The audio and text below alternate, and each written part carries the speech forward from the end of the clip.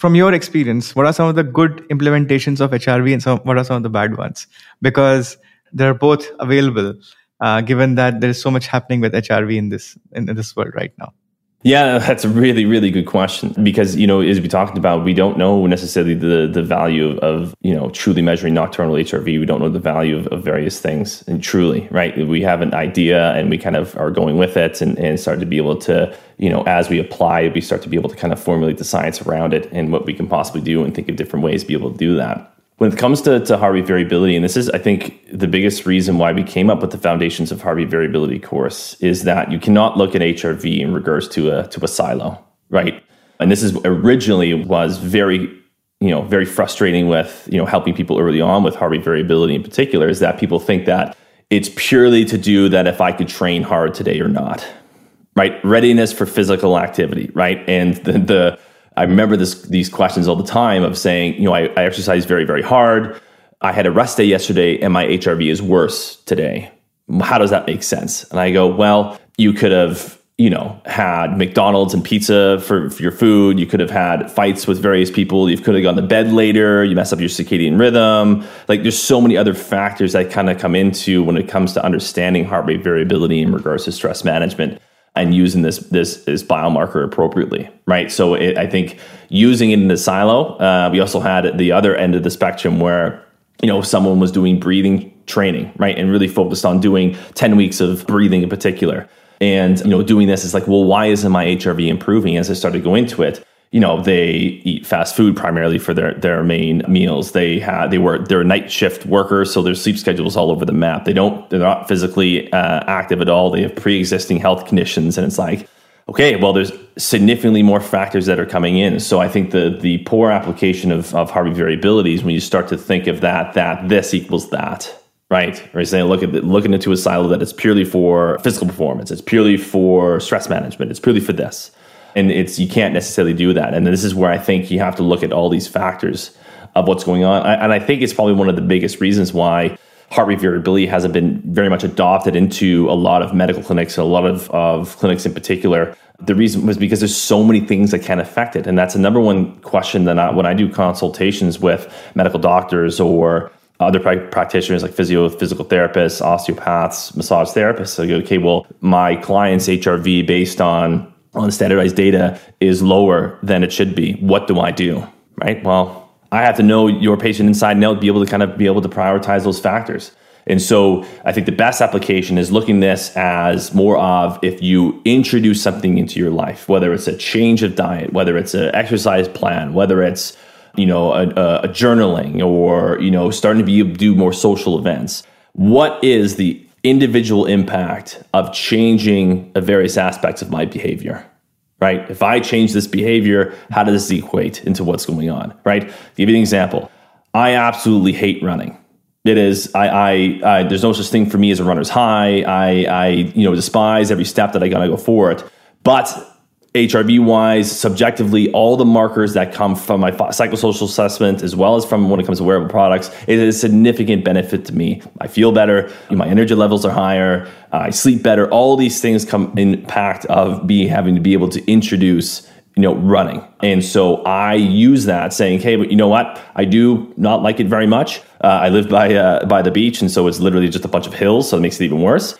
But I know the value of doing that intervention as much as I don't like it, but it's of value to me. It's enough of a value that I see the benefit of doing it. And it's just like any other intervention. And the number one question that we get from people is, when they introduce something that they've already done, right? So say, people have some psychosocial aspects, they lack emotional regulation. And we say, one of the best ways to do that scientifically is through journaling. Well, I've done journaling, right? Is this going to be a benefit to me? Right? I don't know if it is. People will journal, people meditate. Didn't make a difference.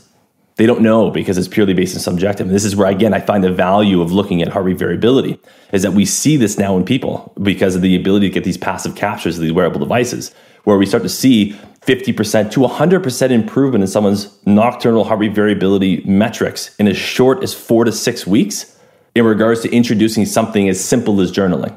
Right? I have an example of a client that I have that exactly is what happened to her, right? By her journaling in 4-week time, we're able to show a significant improvement in her nocturnal capture, literally from just introducing journaling and giving the purpose of why journaling is there. Why are you journaling in particular? Start doing it and be able to do it. Now, she didn't like it before. She now sees the value of actually doing it. So she'll dedicate the time in order that that happens. So I see that the value of putting emphasis in regards to if you have to change your behavior for your health and well-being, is this intervention worth it for you? I think what I noticed is that what you're essentially saying is that the simplistic definition of HRV can often be misconstrued into many different ways, just like data, right? So you can torture data enough to make it become anything you like. That's the fallacy of this space. Basically, what's going to happen is that for the next few years, as we develop the platform and as a lot of data platforms around human health develop, people are going to believe what they want to believe, because often health is your own definition of health. It's not somebody else's definition. Whether you're healthy or not is your own understanding. And a lot of people would actually say that, oh, my HRV dipped, so I do feel in a certain way.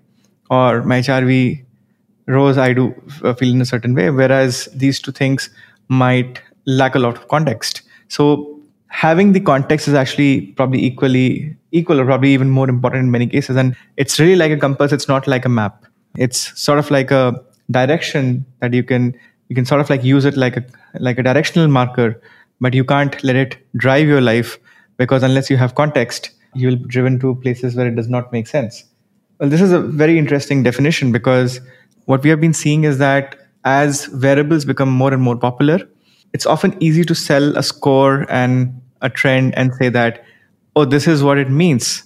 And most people who train can often be convinced that they have overtrained.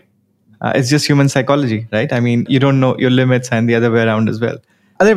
Like you can convince somebody that you have not trained enough as well.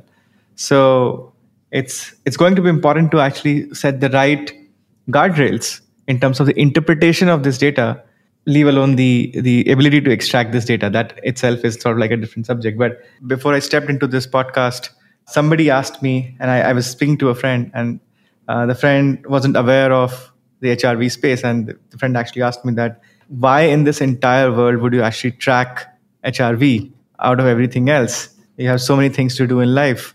So I have a few answers, but I'm sure that I wouldn't have an answer that'll be as compelling and as interesting as what you would have. So I would love to hear your version. Yeah, it's funny. It's as I do this more and more about tracking HRV with people, is that it's for a specific person, right? Some people, like my wife, for instance, just wouldn't do it. Like, it's not motivating to her. She doesn't necessarily want the information. She was more about how her body feels and things like that. So it takes the right type of person to be able to kind of, get in the space of heart rate variability. But if you're in that space of wanting to be able to be effective, be efficient, be able to perform at the highest level possible, making sure that you're doing everything to live a healthier, better life, right? And you have your interest in being able to do that. You're spending time of looking at, am I on the right food? Am I, doing the right things with friends? Am I doing that type of stuff? I find it that to be to the right person. So, why would you want to be able to monitor, HRV? And to me, it's to look at effectiveness, because again, like I said, we're all busy. We can all eat better. We can all do these things, but to be able to figure out what are the biggest impacts to my health and well-being that would make that I should spend time doing comparatively to others, right? Like, sometimes I see people that are just hyper focused on their sleep, and I completely understand the value of sleep, but they're already doing like 93, 94% of what you're supposed to be doing already. And they're so obsessed about how can I get these last couple things, where it's like, maybe the priority isn't there for you. Maybe the value is not necessarily focusing on going from a 93 to a 97% of doing everything perfectly when it comes to sleep. But what are the other factors of your health and well-being that are possibly limiting what's going on, that can make sure that you live a long, healthy, lasting life? So it's about, to me, with HRV, why would somebody do it, is to put your focus on specific areas that improve your health and well-being. That is a fascinating aspect. Why should you live well? And I would love to add to it that why should you explore? Like, why go to Mars? Why go to the moon? Right? It's how, there's no need, but it's how humans are built, potentially. Right? And I think this has been a fantastic journey in terms of understanding more about such an interesting biomarker. And of course, through this platform and otherwise as well. We would love to figure out ways to partner and bring science to this space. This is probably one of the most interesting phases of human health, where engineers, sports scientists, doctors, and general people who also call themselves biohackers are actually trying to figure out what is the future of human health.